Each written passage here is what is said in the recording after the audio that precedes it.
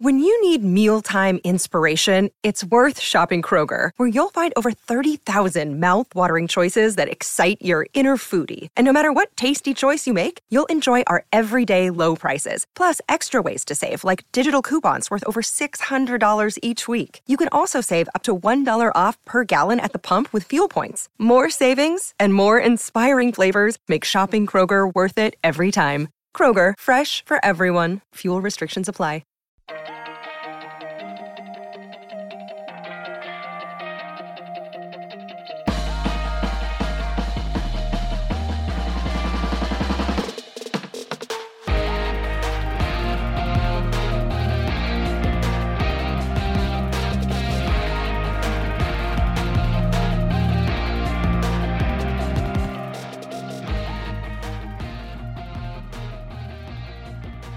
Welcome to Criminality Show, the podcast where I, Rebecca, and my co-host Melissa talk about reality TV and the crimes and legal troubles these people on these shows seem to get into on the regular. Hi, Melissa. On the regular for sure. Hi, Rebecca. How are you? I'm great. I'm excited to see you on this fine Monday night. Yeah, that's not a thing you say a lot, right? Well, good to see me. Only and also Monday night. Yeah. I mean, it's not the Sunday Scaries. It could be worse. Thank you. I didn't have that last night. Good. My Monday work was for this and with you. And honestly, it doesn't cause me anxiety. Wow. Well, I mean, that's really all we can ask for these days, I feel like. Speaking of Yes. crimes and stuff, I saw something, and Rebecca, I didn't even go back to Google it because I was like, I don't think I can handle this, where Mike, the Situation, our very first episode, could be back in IRS trouble. How, Rebecca? How? No, that is so disappointing. I should have Googled before I announced that, but I really think I saw that. I have not read or seen it. I'm sure you did. You could have dreamed it, though. Honestly. I mean, at this point, I wouldn't be surprised if we were having dreams like this. But let's cross our fingers. Maybe it was like a clerical error. Right. Well, let's say allegedly. Wink, wink. Yeah, let's also say allegedly. Actually, as soon as you said it could have been a dream, I was like, you know what? It's not the strangest thing I would have dreamt about. Yeah, no, okay. Forget and it. If you're going to dream about him, frankly, I'm glad to be keeping it in like a white collar situation. I'm okay with that. Yeah, that works for me. Yeah, I mean, he's not winsome. No, Rebecca. He kind of is. Honestly, there is a charm to him that I don't understand. It's charisma. He has it. It is charisma, but like the suave thing doesn't really do anything for me normally. But something with him and his stupid sayings and, the comeback is better than the setback. I hate that. And I still am charmed by it. Just charmed. Yeah, Show me your arms, you love buddy. to hate it. I love those you muscles. love to hate it. Yeah. Yeah. I get it. There is a je ne sais quoi about her. However you say that in Italian. Oh, I don't know. I was very confident with how you said it and just thought to myself, thank goodness I don't have to read those words. I never know how to say it. Well, that was French. I'm saying I wish I knew how to say it in Italian specifically for him. But I thought you were saying it. And I still am not confident in saying it. So, well, this has been a Criminality, journey. Yeah. The global podcast. Welcome, international listeners. Well, let's get into it because this is an ambitious episode, Melissa, because I have crammed not one but 3 stories into tonight's episode. Because some of you may know, Melissa, I know you do, that my professional background is mostly in marketing and brand identity. And when it comes to Bravo celebrities, I mean, brand is everything. Everything. From the vintage Orange County era, we have the Lynn Curtin cuff, to the mid-era Heather Thompson's line of shapewear called Yummy, to more recent franchises like The Real Housewives of Potomac, where we were blessed with Karen Huger's fragrance line, La Grande Dame. I mean, and these are just but 3. I'm sure you could name 3 if I asked you right now. In fact, Melissa, 3 other brands? Drop It from by Bravo celebrities? Drew, She by Sheree, that we're waiting for summer, spring, winter, or September. And I can do another one. Scamming people. The Jen Shaw story. What is that one? There you go. What is her business called? I don't know. I don't think we ever knew. Everything is just versus Jen Shaw on the court document. Jen Shaw. What is her actual business? Interesting. Yes, great, exactly. So yeah, we don't have to search very far to see. I mean, look, even Craig from Southern Charm, he's got decorative pillows. He took sewing, made that his brand. Now he sells pillows. I would argue that new housewives are just as interested in launching a product or a business on the show as they are in displaying their wealth and lavish lifestyle. In fact, I think it's moved much more towards that. I'd also argue some of them are betting on using the show to launch a business or product that they have not established yet. So let's go through 3 stories. And at the end of each one, Melissa, because there's 3 and I want to make sure you're like, we're with each other this whole time we're tracking. I'm going to ask you to play judge and you tell me how you would have ruled in these cheater brand situations. It's a situation. It is a situation. It's a big situation. So my interest was recently piqued when on an episode of Summer House, the most recent season, which I think is season 6, Kyle casually, I say in jest, mentioned the Loverboy lawsuits. So I did a little sleuthing to get the scoop, and what I learned, which I'm going to tell you about in a moment, brought me back to 2016 when I was flooded with cheater brand memories. I mean, really, like one of the cringiest housewife sit-down moments to date was when Bethany confronted Sonia about her new line of Prosecco, Tipsy Girl, which sounds suspiciously like what is unequivocally the most successful brand to come out of Bravo to date, Skinny Girl by Bethany Frankel. So a little refresher on Skinny Girl. Started out in 2009 as this kind of diet, low sugar, low carb margarita mixer that Bethany turned into an extensive product line of alcohol beverages, launched into snack foods and other ancillary products. You see everything. Salad dressings, etc. Exactly. She sold this to Jim Beam. The exact number has never been exactly specified, but it's reported to be around $100 million in 2014. Now, we saw her hustle, like those early seasons, right? In the grocery store with her samples, like... Was it her little bug that she drove around? Like a VW bug? Oh, she did. She had a little car at her little tiny apartment that I know exactly. I've driven by that building so many times. It's right on your way when you get onto the FDR. It's like, I know exactly the building. Jason number 1 was there? Jason number 1. Cookie, the original dog. Yes. So she would sell this for what we believe to be around $100 million in 2014, which is just wild because that's only 5 years after she started it. And it felt like she hustled for so long, but 5 years is nothing to have that massive of a successful merger, transaction, sale, etc. So this transaction led to a new line item in every single Bravo cast member's contract called the Bethany Clause. You know about this. Well, and funny enough, I was just thinking, like, I didn't want to interrupt you with it because I thought you'd probably get to it, but she just talked about it on her TikTok this week.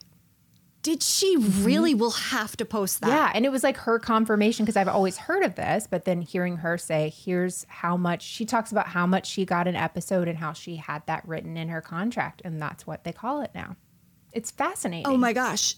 Okay, that's wild. I can't wait to watch this. And also, I was told this in confidence by somebody kind of in the industry who was like, don't tell anyone, but there's something called a Bethany Clause.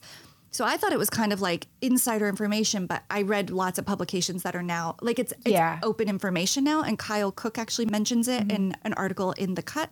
So I like that people are talking about it. But essentially, this clause guarantees that if a cast member launches and sells a product at a certain value, Bravo's going to get a piece because they provided the platform to boost the brand's awareness. But it didn't exist, or so I thought, in Bethany's original contract. Does she say that in the TikTok, it was there? Yeah, so she says, I think they made like $12,000 for the entire first season, and it said basically, Bravo can have a cut. And she said, no, I don't care about the money. I want to own my brand.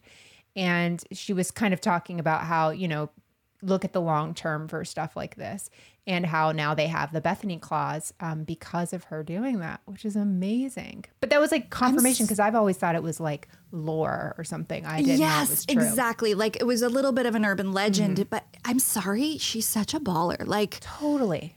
She just pieced out of there with her like newfound mega wealth. And like, she is controversial, no doubt, but like she really has done it like no other housewife has done it. Sure. And now there is this clause, which I just think is wild.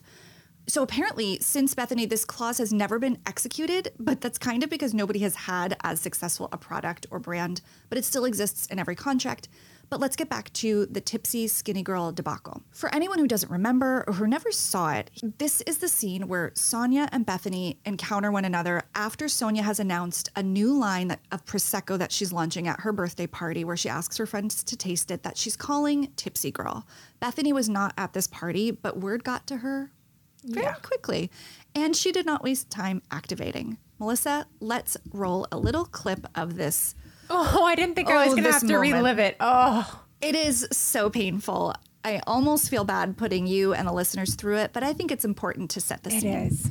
I'm not even at that point. I asked friends at a personal birthday party to try my Prosecco and let me know what they thought of it at a personal birthday party. Okay. And everyone said it tasted really good. Okay, so can I just... And they said the rosé was great, and I love the name. I thought it was so cute. I'm sure you do. He came up with it. They call it a cheater brand. When a brand rides on the coattails of another brand and kind of uses a similar name, they call it a cheater brand. I don't believe that. I think it's kind of a fluke. That's, Tipsy Girl and Skinny Girl. Oh, you think it's a both fluke? drinks. Oh, it's just like fun. some wizard out of... I wasn't trying to, obviously, you But you inspire me, right. you mentor me, I look up to you. If I could have anything like you, I love that. You know that about me.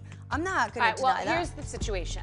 When I walked in the door, I said I had the same colors on my website Amazing. Here's the situation. The situation is the following. You've asked me before for business advice, and I told you, I am actually just personally hurt. I don't care. You can't affect my business at all. It doesn't matter. I'm going to finish talking. I'm going to finish talking, and then you can say whatever you want to say. But I put my neck out for you, brought you into my world, into my brand summit. I'm completely insulted, and I don't want anything to do with you. Ouch. It's painful, right? It is. Yeah. So Bethany later on the show says, you can't play smart and stupid when talking about Sonia. And she thinks Sonia basically is putting on an act. Yeah. I'm curious, do you think that? So a little, just the way she's so, I love you. And, she knows that somebody's told her already, this is a lot like Bethany's, and maybe she won't be happy. So she's trying to almost love bomb herself into complimenting her. Good way to put it. And yeah. Oh, but man, I just don't think Sonia realized it was that deep with Bethany, like that she would just be so angry personally at her. Yeah. I think there was some awareness, but that she underestimated Bethany, which is your first mistake. Absolutely. I mean, like rookie mistake. So in most discussions about copyright or trademark infringement, which is really what we're focusing on today in all three stories, the phrase copycat is what's usually used in legal jargon and, even in documents. Right. But if you are part of the Bravo universe, like you and I and our listeners are, you hear cheater brand and you know exactly what I'm talking about, which leads me to believe that Bethany actually coined that term. I cannot confirm that, but if you just Google the term cheater brand and nothing else, only things about Bethany and Real Housewives of New York come up, then other articles where they reference it in quotes cite her in them. So I just, again, fascinated by Bethany because I think she just spoke this into existence. Right? And now it's this accepted phrase when talking about these situations. Totally. Okay, so we heard the moment where Bethany confronts Sonia, but here's what happened in the following days, months, and years. Basically, Bethany loses her mind. And what isn't mentioned on the show, but is a fact, is that Sonia and her questionable business partner, Peter Guimaraes, sorry if I mispronounced that, and if that name sounds familiar, he's the restaurateur that Ramona was going to go into business with for that sports bar in Midtown, that very weird fit that wasn't a fit. And you're like, what is this? Right. Same guy. Oh.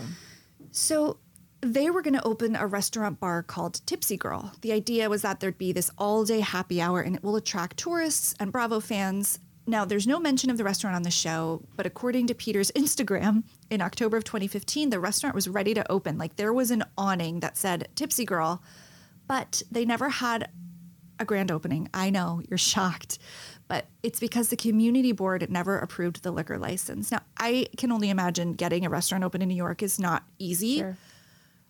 But in Midtown, to not get a liquor license, why? Everyone has one. It's not a super residential neighborhood. Right. It shouldn't be hard. And there is speculation that they did not want the kind of crowd that this restaurant was targeting, they didn't want to I guess, assist in that kind of business opening, which says a lot about, I guess, someone like me who would definitely have gone. Totally. Like I did go to, the new Vanderpump place in the Paris Hotel. So no problem. They shuttered that place before it even opened. And Sonia and Peter say, Manhattan who? We'll just take Tipsy Girl to the next sexy metropolis, Hartford, Connecticut. Now, honestly, nothing against Hartford or Connecticut in general. It's like a really pretty state. Yeah. I love going there. So really, that was just a fun joke. So they did open a restaurant in Hartford, Connecticut. It has since closed down. But what did Bethany do when she heard about all of this? That's the question. We know she was mad, but what did she do? So Bethany has an LLC in place just to work on as basically a holding company for trademarks she's registering. And she has a team of attorneys who are constantly making sure that her brand is protected and nobody is using words, names, titles that she is using or wants to use inappropriately. So what they decide to do is attempt to trademark the name Tipsy Girl. And Melissa, I'm sure you're wondering, well, how could she do that if Sonia already registered the name for the Prosecco and the restaurant? Well, that was Tipsy Girl, 2 words. Bethany took Tipsy Girl, 1 word, and registered it as a trademark in an attempt to foil Sonia's emerging brand, but it was actually denied. Again, total power move. I don't think Bethany really maybe even wanted it. This is all just press. I mean, for both of them, but better press for Bethany, I would say. And Bethany really didn't need to worry. I found 0 evidence that a bottle of Tipsy Girl was ever purchased anywhere by anyone, despite a photo of several dozen cases sitting in what looks to be a warehouse on the Tipsy Girl Instagram, which is not active. Now, I can almost hear you and our listeners screaming from the future when they're listening to this, what about the toaster? Thank you so much, Rebecca, because why have we not done this? Oh my gosh. I feel like if there were a thesis paper we had to write to defend the existence of our podcast, it would include the Sonia Morgan toaster oven, right? Yeah. This is something that needs exploration and research. Well, if you recall, the Sonia Morgan toaster oven was the predecessor to Tipsy Girl Prosecco, a kitchen appliance many of us are still holding our breath for. Despite it being a driving storyline for Sonia, and frankly, a conversation subject even today, this toaster oven was never created and honestly probably never even planned to be. But it did not stop Bethany from adding fuel to the toaster flames when she casually mentioned on an Instagram story just last year she was cooking one of her, I'm sorry, but weird, diet recipe foods that don't look like what she's saying it is. It was like a flatbread, but it looked... Oh, it's like her pizza that just... Yes, it was not good. And so she's putting in this contraption and she was like, don't worry, I'm totally working on a hybrid toaster type device for you guys to make these in. And I'm sorry, you can't play stupid and smart. Bethany knew exactly what she was saying when she said that. And the whole internet went crazy how dare she? Because the world thinks the toaster oven belongs to Sonia Morgan. She has more of a trademark on that product that never existed than on Tipsy Girl. Absolutely. Do you know what I mean? That is so closely tied to Sonia's brand, if you will, that people were mad. Even Bethany stans were mad that she dared mention toaster. Yeah, that is in reference to Sonia. She can own everything else. I don't care. Correct. She can own Luann's, entire cabaret, but you do not touch the Sonia Morgan toasters. 100%. And she's smart because she did it on an Instagram story. She knew in 24 hours it would be gone. Yep. And sure, someone got a screen grab of it, but prove it. Mm-hmm. I know. So there are as many people in stories about Bethany creating a cheater brand about an actual appliance that she very likely will make because Sonia is just that legendary that people still want the toaster oven to be exclusively hers. So Bethany's a machine. She has dozens, if not hundreds, of registered trademarks. When I was researching for this, just a litany of words that she owns now because they have future ideas. And I feel like I'm not really it's not breaking news because anybody could look these up, but she's got her daughter's name in front of all these words. She's clearly gonna she has big dreams in the future. One did catch my eye that I wanted to mention called Thirsty Girl, which is a line of non-alcoholic beverages, which I'm like kind of excited for and curious to see. Yeah. Okay, so that is, in a nutshell, what happened with Tipsy Girl and Skinny Girl. I'm also showing these on the Zoom behind me, which we'll post on social media. I don't think either of these brands aesthetically are very strong. Like, to me, Bethany's, because you could use a rebrand, like it looks a little dated. Yeah. Sonia's is a mess. Looks like a middle school graphic design student did it. Honest to goodness, if I designed one, it would be Sonia's, and I would be kind of proud of it. But then I see other people's faces and be like, "Oh, this wasn't it." I mean, it's fine. It's just not like, it's not fine. No, it's actually. not fine at It's all. fine for you or me to make for something on our Instagram. It is not okay to put that label on a bottle of wine if you are No. a Morgan. Yeah. How do you rule in the findings of Tipsy Girl versus Skinny Girl? Who do you rule in favor of? Okay, I rule in favor of Bethany, but with the caveat that I felt for Sonia. And if she made a toaster oven today, I'd get rid of my air fryer in a heartbeat. 100%. To put it there. What would I make? Toast, bagels?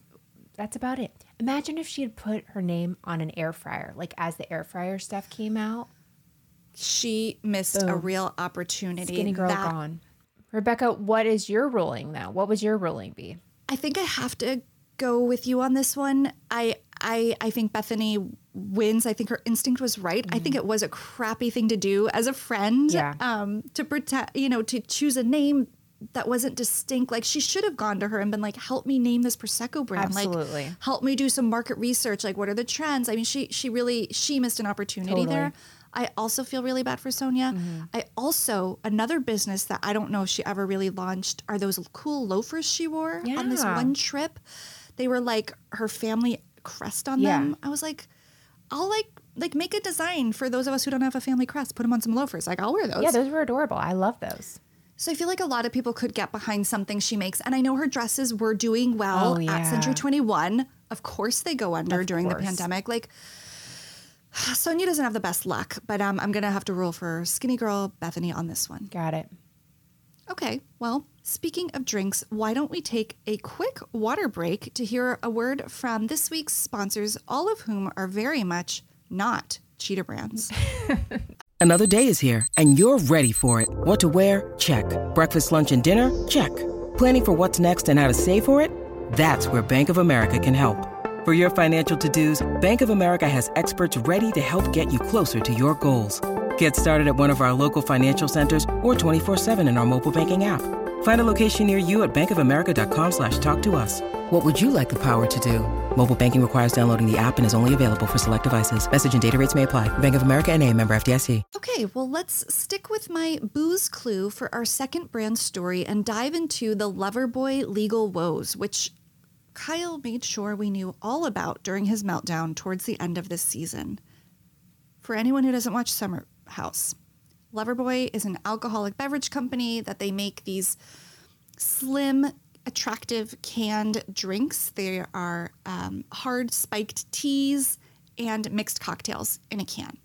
They're also low sugar and low carb, so when you're partying in the Hamptons, you can drink them excessively while making sure your calorie count doesn't get too high. And the Hamptons is where the cast of Summer House spends their summers. That's the whole premise of the show for anyone who doesn't watch. A group of New York City friends who live together in a house during the summer in the Hamptons. I was late to the Summer House party. So glad I came. Watched it in reverse. Yep. Which is weird, like a fever dream, but really cool because I saw it all happening like in backwards motion. Like, Right. things started making sense. It's like the movie Memento. It's one of my favorite retroactively. movies. Yes, yes, yes. Also Groundhog's Day, weirdly, because True. I'm like, wow, that started then and is still happening now. Like, you see the patterns. So Kyle and his first girlfriend, then turned fiance, now wife, I would say, well, I guess they're all primary characters, but they're like a central piece because they're the only couple until recently. Right. They were all single people and meshed together, but they were the couple in the center. And their relationship drives a lot of the show's story, but he is not the number one guy in the group, and that is important to know. Ooh. So well, just in general about Summer House, not for the story. Let's take a listen to what will set up my story, because I think it's important that we hear this in Kyle's words. Okay.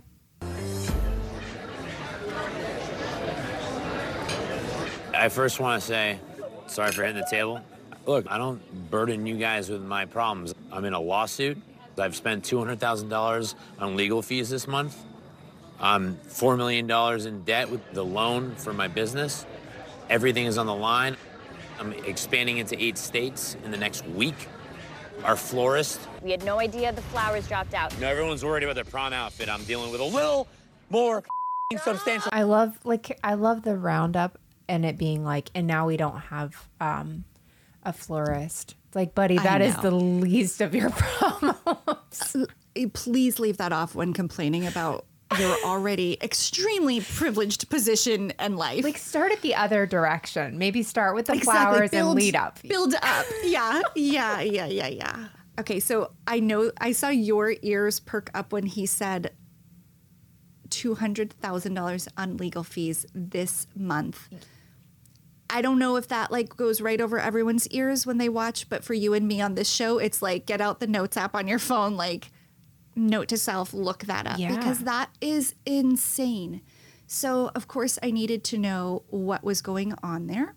Got to Googling, and I don't know, Loverboy might need to change their name to Poor Boy, because he is in two very expensive legal issues.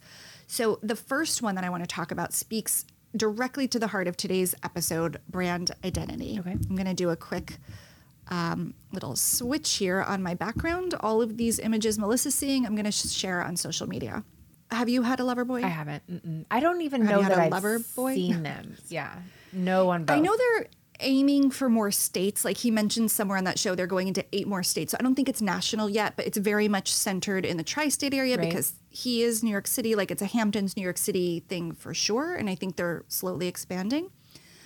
So I don't drink them, but I can judge them by the design like I do books and such. And I have to say, it's a cool design. Yep. Like they're cute, they're modern. I find them very fresh and attractive, the packaging, etc. If it were a contest between Tipsy Girl and even Skinny Girl and Loverboy, like hands down to me, Loverboy aesthetically would win. Now, we know that Kyle's now wife, Amanda, is Loverboy's graphic designer and brand manager. Kyle constantly praises her for her amazing design of the logo and the creation of the brand's merch, which I have to say is very cute. They do bucket hats and baseball hats and sweatshirts, all of which I would wear. They're very cute. It's probably the only thing he's super nice and supportive about. For sure. In terms of Amanda. And yeah, and like, isn't that where the majority of their money comes from, is merch? I remember maybe last season. Is that something you're sharing? No, please. But I feel like it was like the season before where they were saying, yeah, the majority of our sales is merch. So she's kind of, at least a while ago, the whole business was her designs. Yeah, which is so smart because I would think these drinks probably sell more seasonally, especially in this part of the country where you're not drinking these as much in the winter as you would be the summer. To have sweatshirts and stuff that would sell year round is so smart. And I did read an article where I forget what the amount of sales was one weekend, but it rivaled like their overall quarter of sales for the beverages. So yeah, and that is from her creativity and her work. We think. Yeah, I was going to say possibly. So I'm not the only one who likes the Loverboy logo. Obviously, everybody does who's buying this merch. And somebody else very specifically liked this. You might be curious who. Well, it's the owner of a New York City bar located in the East Village called Loverboy. Loverboy Inc., the owner of Loverboy Bar, identified as Moss Isley LLC, sued Kyle and Loverboy Beverages for trademark infringement in September 2020, according to court documents filed in New York City. Now, Melissa, yes, could you please describe for listeners the Loverboy to my left and the Loverboy to my right? Okay, so the Loverboy to your left is a capital L written in almost a Moms and Murder pink, if I'm being quite honest. Yes. Written close out. to a dialogue hot pink, actually. And criminality. I think we have a theme here. The L is capitalized, basically. And in the other one, the L is lowercase. And I have to be honest, not seeing a whole lot of difference The R and the B are separated on one. I mean, that's it. Yeah. So, and it's like a script, right? It's like a casual, it's not quite a fancy Right. It's cursive. not a fancy cursive. It's in between, like, it's like a penmanship hodgepodge. casual script. Yeah. And there are differences. Like, I would say the Loverboy of Summer House has a little more like slant to it and a little more like movement. And the Loverboy bar is in a straighter line, but they are both in the hot pinkish color family. And the Loverboy bar is a lowercase L, as you stated. Like, that's the biggest difference. Yeah. But I would think if you weren't looking at these closely, very similar. Totally. So Loverboy the bar opened up in June of 2017. Sadly, the bar has closed again. I mean, so many great New York City establishments have closed due to the pandemic. They were known for amazing pizza and slushy drinks. I read. I've never got to go, sadly, but sounds like something I could totally get behind. So the bar sues Loverboy for trademark infringement, claiming that Kyle used the name that they had already registered and that their logos were too similar. The owner of the bar wanted Kyle to pay damages for willful infringement. So I just want to call out the Bravo Docket, a podcast that covered this and had great write-ups about this that made it very easy for me to read and understand. Yeah. So a lot of what I say next is directly from the Bravo Docket, which, again, great lawyers doing the Lord's work in the Bravo world and breaking down these complicated legal jargons into more manageable terms. So Loverboy responds by saying, listen, your cocktail bar is limited to the audience that it's going to pull in real life. We're selling a goods and service that can go way beyond the region. Right. So there's really not a customer confusion issue here. You're a local bar. We're going to be like a national product. Yeah. Loverboy also filed a counterclaim seeking declarative relief from the court, saying it had every right to use the name and it didn't infringe on the trademark. So now they're kind of in like a battle of lawsuits. Right. Again, according to the Bravo Docket, this was settled out of court and subsequently dropped. So I assume that Loverboy, the beverage company, prevailed because neither the name nor the logo of Loverboy Summer House have changed. So again, I assume it has been put to rest and settled out of court. I would say that two things can have the same name. It happens a lot even in podcasting. Yeah. And a lot of times you just don't know someone. You can't see everything and know everything, even if you Google it. For me, it's the font choice and the color. Yeah. I think if they did know, which nobody can prove, and they've never admitted to knowing that Loverboy the bar existed, they could have gone all caps. They could have gone not pink. There's a few things they could have done or could have changed to really, I guess, alleviate the situation. Yeah. But that was not the lawsuit that Kyle was breaking down about at the table. The one that was current right before he got married was this second lawsuit, which has to do with a distributor called Night Shift. Again, Bravo Docket broke it down. Here's what happened. Loverboy basically went into business with a distribution wholesaler. Okay. You make a product, another company says, we have the relationships with the stores. We will get it to them. Sure. Simply put. So they had this agreement, but on December 1st, 2020, not long actually after the Loverboy infringement suit, Loverboy canceled, wanted to basically break the contract. So they gave a notice of termination to the agreement saying that in 1 month, effective January 3rd, 2021, we're not going to use you anymore. And that was all as per the initial contract they signed. That was totally fine to do. Either party could walk away with this written notice in a certain period of time. However, it would have been fine, but less than 1 week after Loverboy canceled its agreement with Night Shift, a new law in the state of Massachusetts, which is where Night Shift is, passed, saying that, I want to get this right, the rules for canceling agreements with beverage wholesalers now required certain repayment to the distributor when terminating an agreement. Just out of the blue, the law changed. That is so basically specific. I know. It is such dumb luck. Honestly, they really didn't do anything wrong. Right.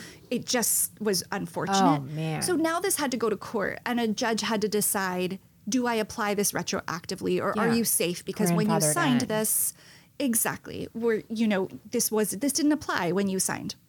So the Alcoholic Beverage Control Commission ruled that the new law did apply retroactively, and thus any disputes under the new law had to be arbitrated or go into a settlement phase, and that Night Shift might be entitled to compensation. So what I think happened is that they entered that phase of arbitration where they're like arguing about who's going to pay what.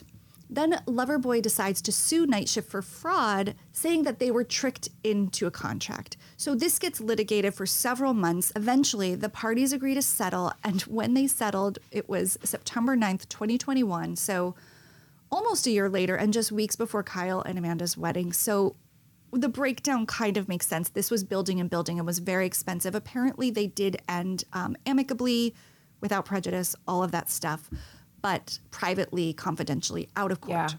So we have two rulings for you, Melissa. How do you rule in the matter of Kyle's Loverboy versus the New York City Loverboy bar? Ooh, I think the Loverboy bar definitely should have won or whatever. Should have made the other Loverboy change their logo because it's one thing to have the same name, like you were saying. Like there's a band called Loverboy. Like there's just only so many words, but this is cheater brand all over it, if you ask me. But then the other one, barring that I don't understand everything under this contract thing, I feel like it should have been grandfathered in because that law was... that law sounds like somebody with an active vendetta against Kyle Cook came up with that. Like a high school bully, somebody that he made fun of, went to law school and was like, this is it. This is what I have to do. I'm going to ruin his life. And that's the law I'm going to write. And they did it. Yeah, I can buy that. Yeah. I am with you 100%. Honestly, the Loverboy bar thing, like even in terms of like your own street credibility in New York City, like that's where their headquarters are. It's like respect a bar that was there before you. You're a alcohol drink, like it's a good community member. It's I don't think it makes them look good. Like to keep it and to disregard this like not little, but like an independent bar. Yeah. I just think it could have been a very easy change. And I don't think it would have drastically changed anything for their company. No. So I agree with you there. And then I also agree that I think this was unfair that they got thrown into this with their distributor because it sounds like not the breach of contract, the termination of notice was completely within the bounds of their original contract. The fact that this law changed is so unlucky. Oh, man. Makes me laugh a little bit, too. but I would rule in favor of Loverboy, not Night Shift in that as well. Okay. Wow. We are basically lawyers. Kim Kardashian. We are Criminality Court. That's going to be our spinoff. Bring us your matters and we will make a ruling. That would be fun. That would be. I can totally get a gavel. Yeah. Gavels and collars. Yeah. I love it. Okay. Well, let's do one more, shall we? So that's it for the booze stories, but we have one more Bravo, and obviously these have all been brands, and this one has to do with my favorite animal, whales, which... when I was writing this, I realized I should have and could have said baleen, the Latin word for whales. Aw. Neither here nor there. So for this story, we're staying in the tri-state area, but we're leaving New York, going a little bit further south to New Jersey. We're going to discuss the business troubles and cheater brand attached to Margaret Josephs. Now, I always knew she had products, but I had no idea what they were, or what her business or brand is called. Is it called Margaret Josephs? You too? Yeah, well, it's like, it's a weird thing on Jersey. I don't feel like we get to know any of their brands. Thank you, Jesus, besides Envy, which, again, thank you, Jesus herself owns it. But besides you sound that, like Melissa with your right? Jesus thinking. But besides that, we don't really know any of their, I don't feel like we ever have to deal with the brands as much as we do on others. So when this comes up with Margaret, I don't have any idea. Like when you're starting to talk about it, I'm like, did I just miss this season? I don't know. I know a little of the story, but they didn't really share much.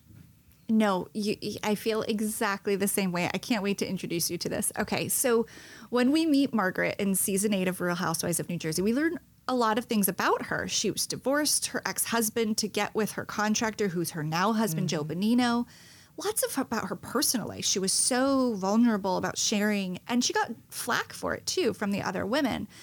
But not a lot about her business, except that her business was in legal trouble with a what Margaret calls a competitor from a little business called Vineyard Vines. Are you familiar with Vineyard Vines? It sounds familiar, but it could just be like double talk. Oh. But I might not be. no, maybe it's also regional. It's a very like New England style, kind of a preppy cousin to Lily Pulitzer. Look at me, Rebecca. Look at me and tell me that brand again. Does this look like anything that knows about Vineyard Vines? You can't even make it through the sentence. You can't even. Yeah, I would think in Florida you would know all about Vineyard Vines. It's pastels. It's don't preppy, know. Lily Okay. Pulitzer, I do know. Probably 3 years after she was popular. Okay, so it's a cousin to that. Not actually, like the brands are not related. In Florida, it's like they would that, be. but cheaper. Oh my gosh, it's so good. So I'm curious, listeners, have you heard of Vineyard Vines? Please let us know. You know what, Melissa? I think let's hear from Margaret herself. Okay. I'm coming off a rough couple of years. I had a horrible lawsuit with Vineyard Vines. They're my competition. And they accused me of stealing their logo, which I did not do. I mean, this looks like a f***ing swamp. Maybe we should take the cover off and empty it. That way it doesn't look like a swamp. I know. I settled for around $300,000 because I could not afford to go to trial. It's so sad because I love it so much. I filed bankruptcy in my business. They put a lien on my property. Careful, Miriam, careful. Don't break a cankle. Don't worry. I'm up to my eyeballs in legal bills. Oh, yes, I do know that. I know the little whale. Okay, good. But I've never said it out loud. I've never, look. I acknowledge the whale and what the whale stands for. Well, then that might greatly affect your ruling in this matter, because the fact that you associate that whale, that when you saw that whale, you then knew we were talking about Vineyard Vines, not Margaret Joseph's brand, is exactly Vineyard Vines' point. Yeah. The whale is essential to their brand identity, and that's exactly what this was actually, we couldn't have rehearsed this reaction. Also, Margaret Josephs is looking like Christine Quinn up there in the corner, isn't she? Yeah, I actually thought that was like a good look for her. It is. I'm just surprised. Yeah, I know. It is. It's different. So Vineyard Vine dates all the way back to 1998, but they didn't start using that whale as part of their logo and brand identity until 2003. But speaking of 1998, that is the year that Margaret had an epiphany for her business.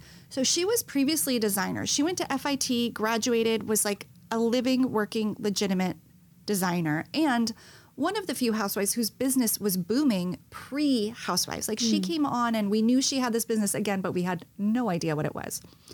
So I found this really cute article from 2012, CNN Money. And I say cute because it was like, I don't know, articles in 2012 looked really different. Yeah. Maybe I'll post it.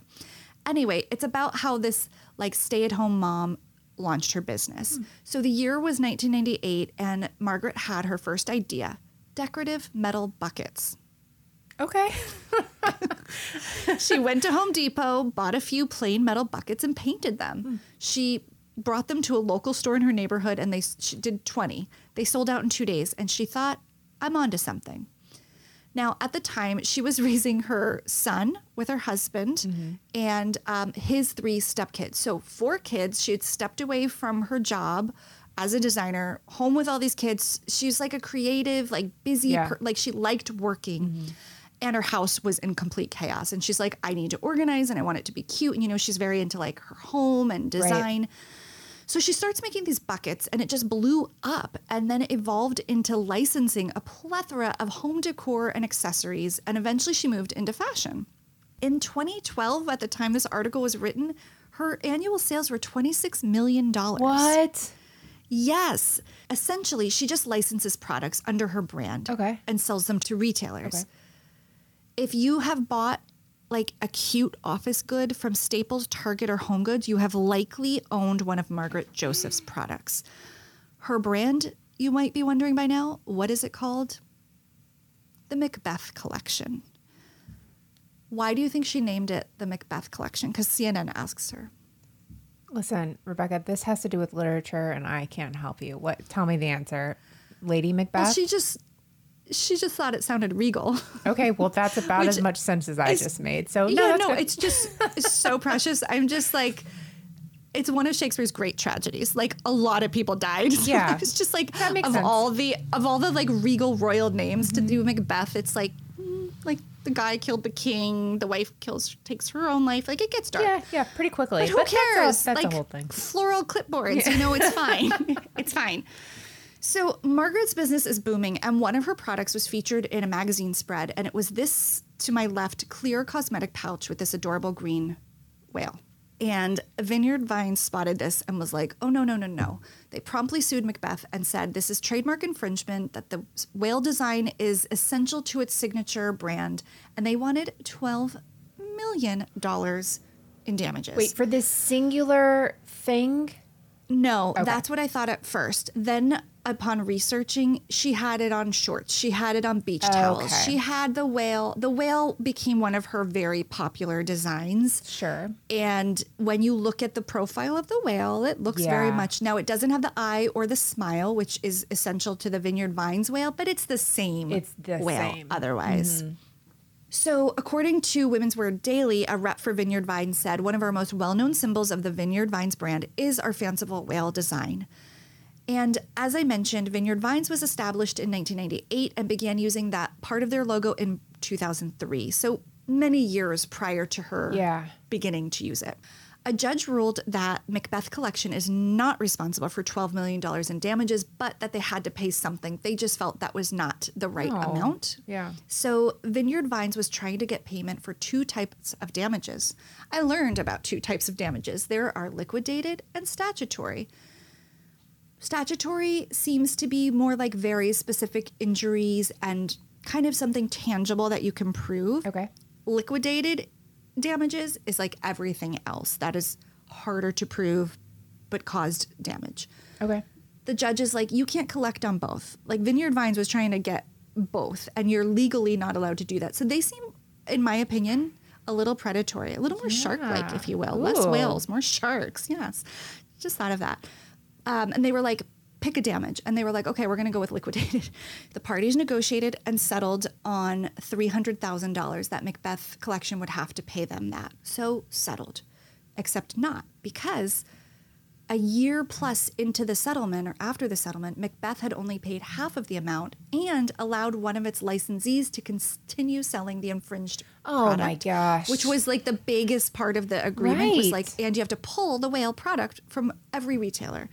Now, Macbeth Collection, of course, said, we told everyone to. We Okay. cannot physically Yeah. do it. And so one of the people didn't participate, but that, is going to go down on the company. Yeah. So the judge said, well, you have to pay the unpaid portion, which was like $130,000, and now you have to do another $500,000 for damages. Oh my gosh. So in addition to this, Margaret will have to pay for the yet to be determined amount of legal fees Vineyard Vines has had to accrue during this time. And in June 2017, Vineyard Vines filed a motion saying our legal fees are $9.2 million. So now she's on the hook again for multi-millions. Vineyard Vines also asked the court to hold Margaret Josephs and her brand in civil contempt because this was all getting to be taking so long and they could not get their money. This all happened in a Connecticut court because I guess that's probably where Vineyard Vines is headquartered. But in New York, Margaret decided to start fighting back because Vineyard Vines was trying to go after her housewife's salary. They were trying to put a lien and intercept her income from the production company, ITV, to get their money, which is what debt collectors will do to get their money. I don't know about private companies. Like I'm aware like when the IRS does that. Sure. I don't know what happens when like Vineyard Vines wants to do that. So Margaret was like, no, I'm filing a petition against Vineyard Vines. They can't take my revenue. I need this to properly pay them back and to keep my life afloat. So the companies did settle. She won that suit, and then they settled in a confidential agreement. The conclusion is basically that Margaret's company, the Macbeth Collection, is both active but also bankrupt or like in some stage of bankruptcy. Okay. So I can't quite tell if that's just a phase she's going to go through and file and then like continue or I'm not sure. Yeah. But everything I read seemed contradictory, but also pretty clear that she is both in bankruptcy, but it's like alive, like her website is active. Yeah. And that's a little picture of it right there, Yikes. which I'll post. This quote from Margaret in Women's Wear Daily kind of made me sad. She said, quote, "It's been going on for so long. It's very hard for a smaller woman-owned company to defend itself against a much larger company, even when they're in the right." Yeah. So, and that's kind of what we felt like. And I have to say, when I in my research for this, I saw a few other cases pop up of Vineyard Vines suing this little tourist t-shirt shop in Maine. Yeah. Who sell like a Life is Good in Maine shirt with a whale. Like, I really don't think a lot of people who put those t-shirts out in their little mom and pop shop were thinking of Vineyard Vines. No. They might have even seen the whale and been like, that's cute. Totally. I'd like one too on these t-shirts that I'm selling for $24 at my little like, it is both trademark infringement and also not ill-intentioned. I think there's like a little gray area, and I think Vineyard Vines is doing just fine. This is a store that exists only in super high-end malls and towns and cities. Like, it's just like a high-end brand. I just don't think they need to go after the little guy so aggressively. Totally. You know? And I feel I think I just gave away my ruling. Yeah, no. I feel the same way though, but because I feel like you could even say, hey, I don't know, this is just me. We kind of ran into something with Moms and Murder where somebody had used our exact name, and it's a pretty specific name. But instead of being like, let's get attorneys involved, blah, blah, blah. We just said, hey, not sure if you knew this, but our show has been around for 5 years. You know, this is the name, blah, blah, blah. The person changed it. No harm, no foul. I feel like in some of these cases with smaller companies, a big company could say easily like, this is our thing. If you want to keep going, we can go. But, you know, you can't sell whales on your stuff. Why go after people like that? I hate that. I hate that. Also, keep the whales out of it. You love your whales. They're a protected species.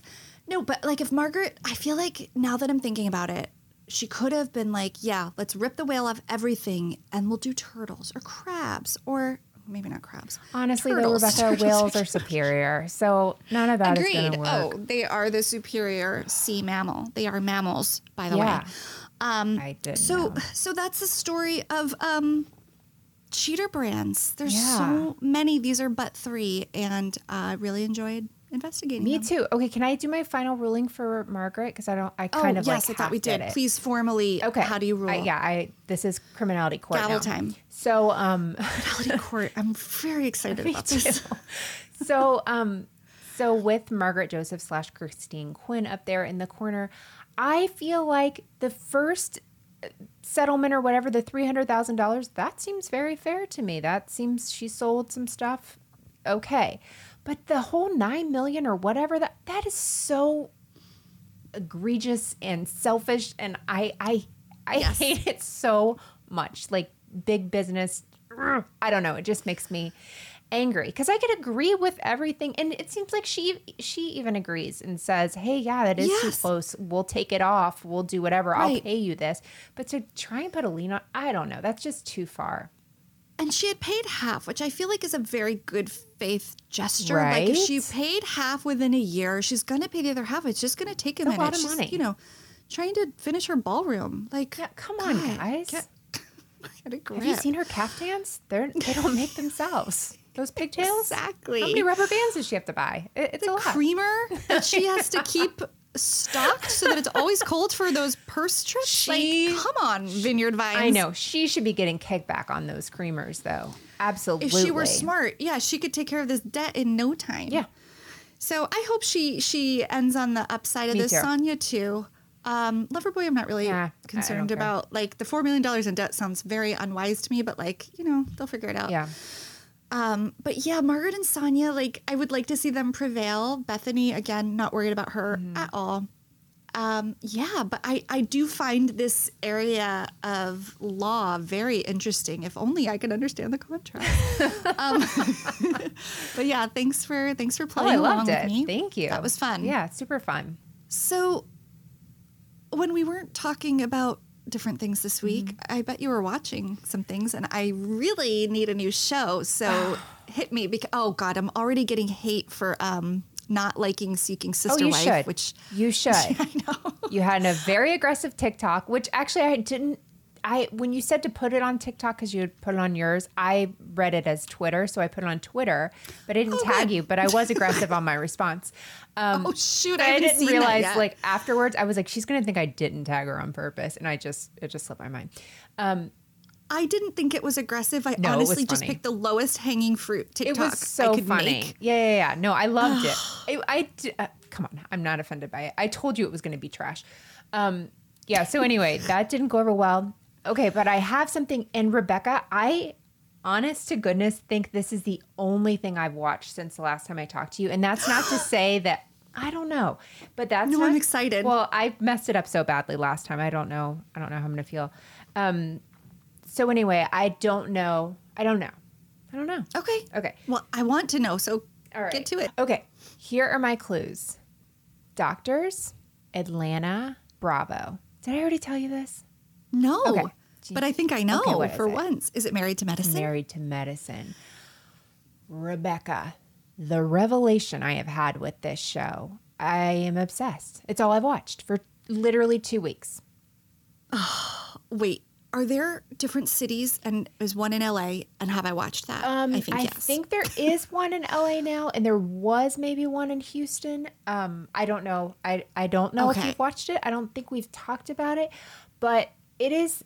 I did watch LA, but so I was just confused if they were their own franchises like Housewives, or is just Married to Medicine one show? No, it's different. It's different franchises. So so Atlanta. Mm-hmm, so Atlanta. So it's either you're a doctor or you're married to a doctor. Yes, and love it. Yeah, one doctor is married to another doctor.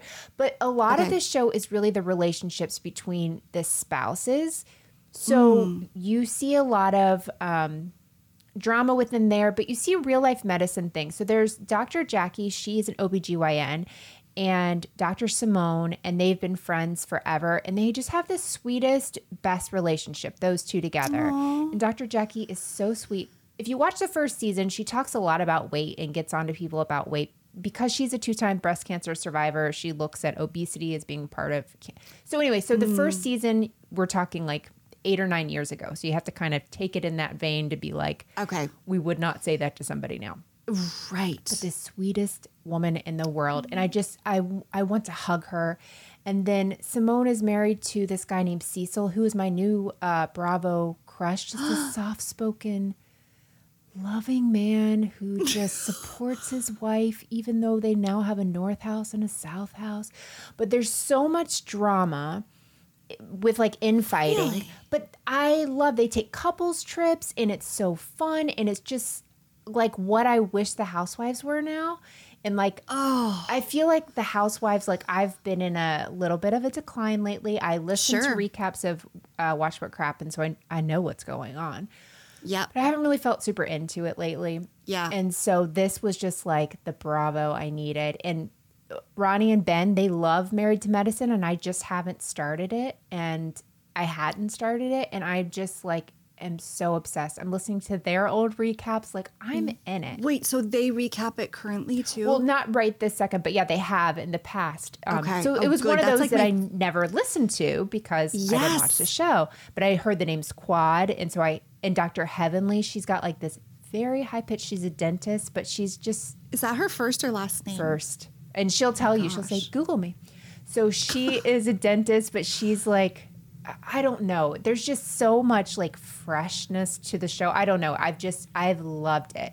And I'm in. Yeah, and I will say the first season I was like, it was just a lot of people to like kind of keep track of and like, you know, figure out who you enjoyed and who you didn't and stuff. And I absolutely am just like, there's been like legal battles within there. There's been fights where people have done restraining orders. Like it's everything we want in Housewives. Okay. But the couple part of it is really refreshing, and just like seeing them sitting on the couch together talking in the talking heads, and like, I don't know, it's just so different that I love it. But it does remind me of old Housewives stuff. Oh, I'm in. And I feel like this is something I maybe can get my daughter in on because she's into medicine. Yeah. This might be just the show we There's need emergency room doctors. There's yes. I love the OBGYN. So you get to see some of their patients. It's not like wholly focused on that, but you get to kind of see what they deal with on a regular basis and being on call. And I don't know, I just love it. Well, I also love a housewife with a career. And so getting like glimpses of that, I always found interesting. Yeah. And I do think I watched Married to Medicine in this LA season, which had a couple women who had come from Atlanta. I bet it was Mariah. There. So there was like a crossover. It was Mariah for sure. Mm-hmm. Yeah. And I didn't like I did like it, but it didn't like keep me. But I feel like the Atlanta one is where I should start. Totally. So Mariah, actually, she's married to a guy, Dr. Aiden. I can't remember what kind of doctor he is, but he is, I'm like going way too long on this, but she, I think I love it. She's an executive producer on the show. She actually brought the show, I guess, to Andy Cohen or something. That's like the cool. idea. Yeah. But they kicked her off the second season. So she's like on and off because she causes so much trouble. But that's like fascinating to me, right? That you can be run off your own show. Is she still producer? Yeah, I think so. But she's like on and off. It's crazy. Like every season starts and I'm like, is Mariah going to be here? And sometimes you'll hear her and sometimes you I love it. I love it. Wild. Yeah. And one couple has tax problems. They just like all of a sudden say they owe $170,000 in taxes. $170,000 in taxes. And they were just like upfront about it. And I was like, this is truly amazing. That's refreshing. Right? I love it. I'm in. Okay. I'm in. Sorry. That was very exciting, but that's been 2 weeks of my life. Just constant Married to Medicine. I'm really glad. Sometimes it's hard. Like sometimes I want to even text you for a show, but I love when we hold out and then get to like gift one. Yeah. I know we don't always land and we don't always love the other, but when we do, it's really fun. Yeah. Okay, so I've got one for you. It's not so much a show as like a one-off. Okay. I guess you would call it a documentary, but don't think true crime and don't think boring. What if I just don't think? Or just don't do think. That. You're so good at guessing. I bet you don't have to think. You can just know. But I kind of am trying to make this hard. Okay, Netflix. Okay. Football awards season. Hold on. Is this J-Lo? You're going to... Oh, gosh. You're so good. Yes. Yeah, I don't know how I got that. I just know that I keep seeing the TikTok that says Shakira would never, whenever J-Lo goes up to and says like, I used to live in this house. And the guy's like, who are you? Oh my God. That's really funny. Yeah. So the doc is called Halftime. Oh, okay. And global superstar Jennifer Lopez reflects on her multifaceted career and the pressure of life in the spotlight. Man, it sounds terrible when I read that. Yeah. It is not. I loved this. And I have a lot of respect, actually, for Jennifer Lopez and her career. I think she is really talented. I think she's part of a machine, and I don't always love that machine. I definitely don't think she needed to write a memoir, quote, write a memoir. Mm-hmm. I know we bring up this podcast every week, but I listened to the episode about her memoir on Celebrity Memoir Book Club. Unnecessary. Like when you're a triple threat like her and you're dancing and singing and acting, like no need to write a book. Acting, that's where... Okay, but did you see Hustlers? No, but I saw Selena, and she was great in that. But I won't. Great in Selena. That's how it all started for her, which you'll see in the doc. I won't. Fantastic in Hustlers. You won't watch it. No. You can't. Here, let me tell you. Yeah, go ahead. Let me give sell you me like on my it. Sell me. Okay, here's my. I don't know if it's a hot take, but here is my take. Okay. On why I liked it. Okay. So much of J-Lo's lore and appeal and why we talk about her is in connection to the guy she is with. Okay. From P. Diddy to the backup dancer to Ben Affleck. Oh, Chris Judd? Chris Judd to her husband, Benjamin Bratt. No, that was Julia Roberts' husband. Mark Anthony. Mark Anthony, yeah. I do get them confused. Right? It's always like her love life is as interesting and almost like outshines pretty amazing things she has done. Like her album sales, which I didn't pay attention to because like I know her radio hits, but like her album sales are insane. I don't remember numbers well, but it's in the movie. This documentary is filmed in such a way that they are like not in the narrative at all. It is very J-Lo focused. It's focused on her family and her. I wouldn't say it's like her as a mother in like an annoying pandering, like I want people to see this. Like her kids just happen to run in and out of the scenes because they were following her for like a year. Huh. It's very intimate. It's very behind the scenes. And there is just literally no mention of any guys. Okay. And I have to think she wanted that to put out a story about herself with just her standing in like her success. Yeah. And the only moment where one of them comes in is there's this one talking head moment, which is weird because there's no others and it's Ben Affleck. And he annoyed me that it was him. Yes, I know. So now I know I'm like diminishing my whole argument, but it's this one little moment where he basically says, you know, I don't even remember what he said. Yeah, it sounds profound. It wasn't. It was like kind of like, doesn't that bother you? You know, that they don't listen to you, that she wanted something and she didn't get it or something. And she was like, I'm a Latina woman. Like, I'm used to it. And it was just, I think it was more to prove her point of view. Sure. That's the only time you see him. You see, pictures of her with a guy. You see nothing about a breakup. She mentions a divorce, but it's in reference to like her kids and what was happening professionally. And I really, like, I got a little more of a 3D understanding of who she is. You see her mom and dad and her sisters. And she was so talented. I mean, she was really plucked from like a talented group of dancers, but obscurity, and just blew up. I mean, she is just one of those crazy stories. But she trained really, really hard for that. Yeah. And really, really wanted it. And it just, I don't know. I have to say, it made me really admire her and want to go to the gym. Nothing makes me want to go to the gym. Seeing nobody. But I think I really like dancing. Here, confession time. I really wish I was a dancer. Like, when I see people dance in the way that she does, which is like you sweat and you work out. The dancing the way she dances is a workout. Sure. Like, I want to do that. And my husband's always like, yeah, we live in New York. You could go do that very easily. A million times, yeah. And then I'm like, stop Have you ever been to a Zumba class? adding me. I did used to do Zumba. They're fun. I've been to hip hop dance classes. I do get like, it's intimidating because there are people there who really know how to dance. I said I like doing it. I didn't say I was good. An important distinction. But anyway, I felt really inspired and really, also, she's like 54 or something. And that's comforting to me, that like she's still just creating and living and loving and trying new things and being bold and taking care of her skin. Yeah. She just gives me hope. Where she loses me is whenever she's like, every night I wash my face with Dove. And I'm like, no, you don't, J-Lo. You've done Olive other oil. things. I think it's olive oil. No. And yes, of course she has. Of course she has. And she also probably works out twice a day for several hours. Like, this is not normal. No. Like what she has But I mean, achieved that is, physically. She is a machine. She is a machine. She is so, I mean, that is what you will see as her work ethic is second to nobody. Like, she will outwork everybody.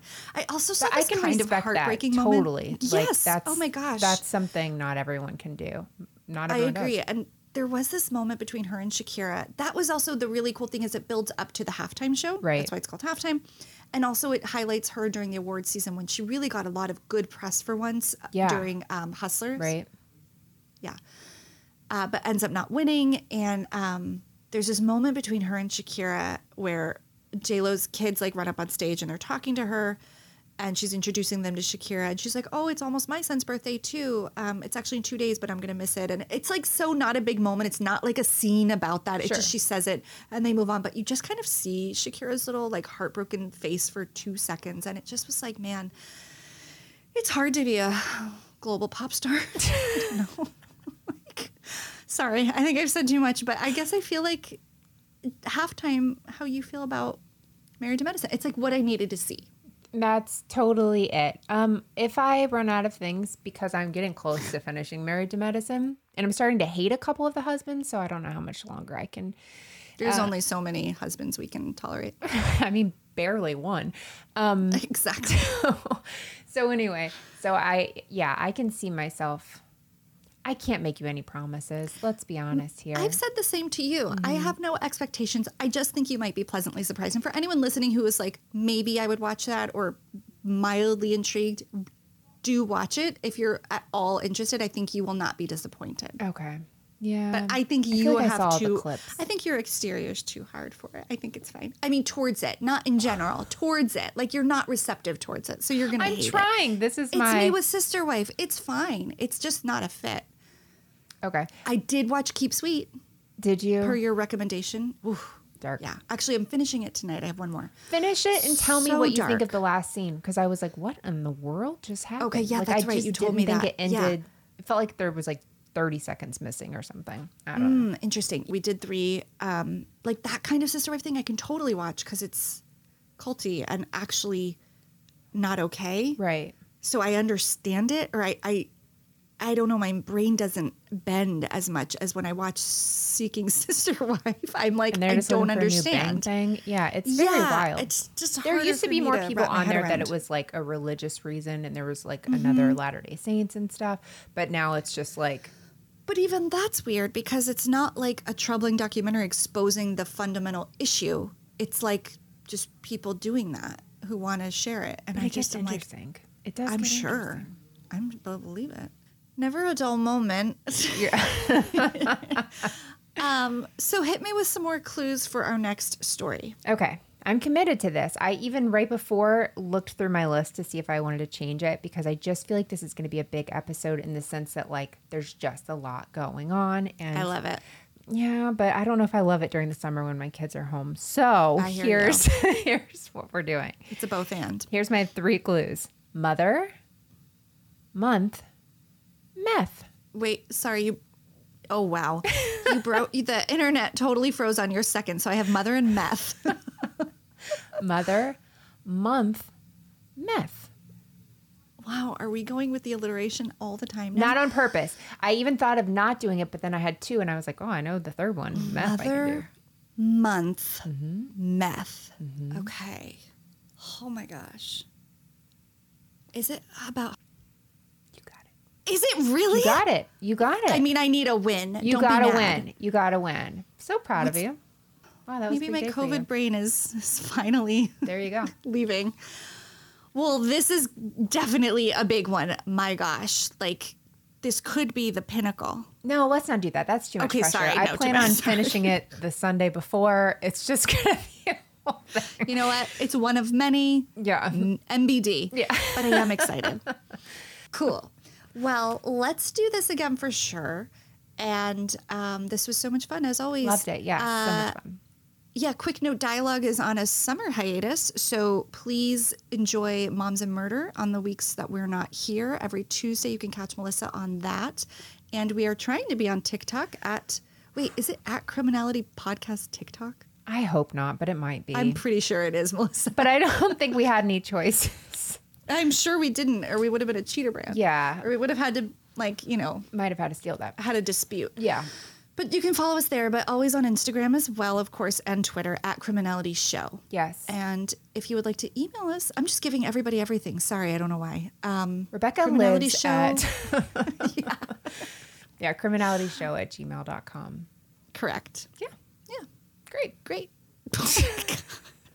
That was weird. It was. I felt like I was single white femaling you. Have a great 2 weeks, everyone. Bye-bye. Bye. Thank you for listening to Criminality. If you're enjoying the show, please head over to Apple Podcast or wherever you listen and give the show a rating and review. The reality is it would be a crime to keep your thoughts to yourself. And come join the fun outside of the podcast and follow us on social media. We are at Criminality Show on Twitter, Facebook, and Instagram. Memes are welcome. We'll see you in 2 weeks with a new episode. Until then, you can catch my co-host Melissa on her weekly show, Moms and Murder. And Rebecca Sebastian on her podcast, Dialogue, a true crime conversation. Don't forget, loving reality isn't a crime.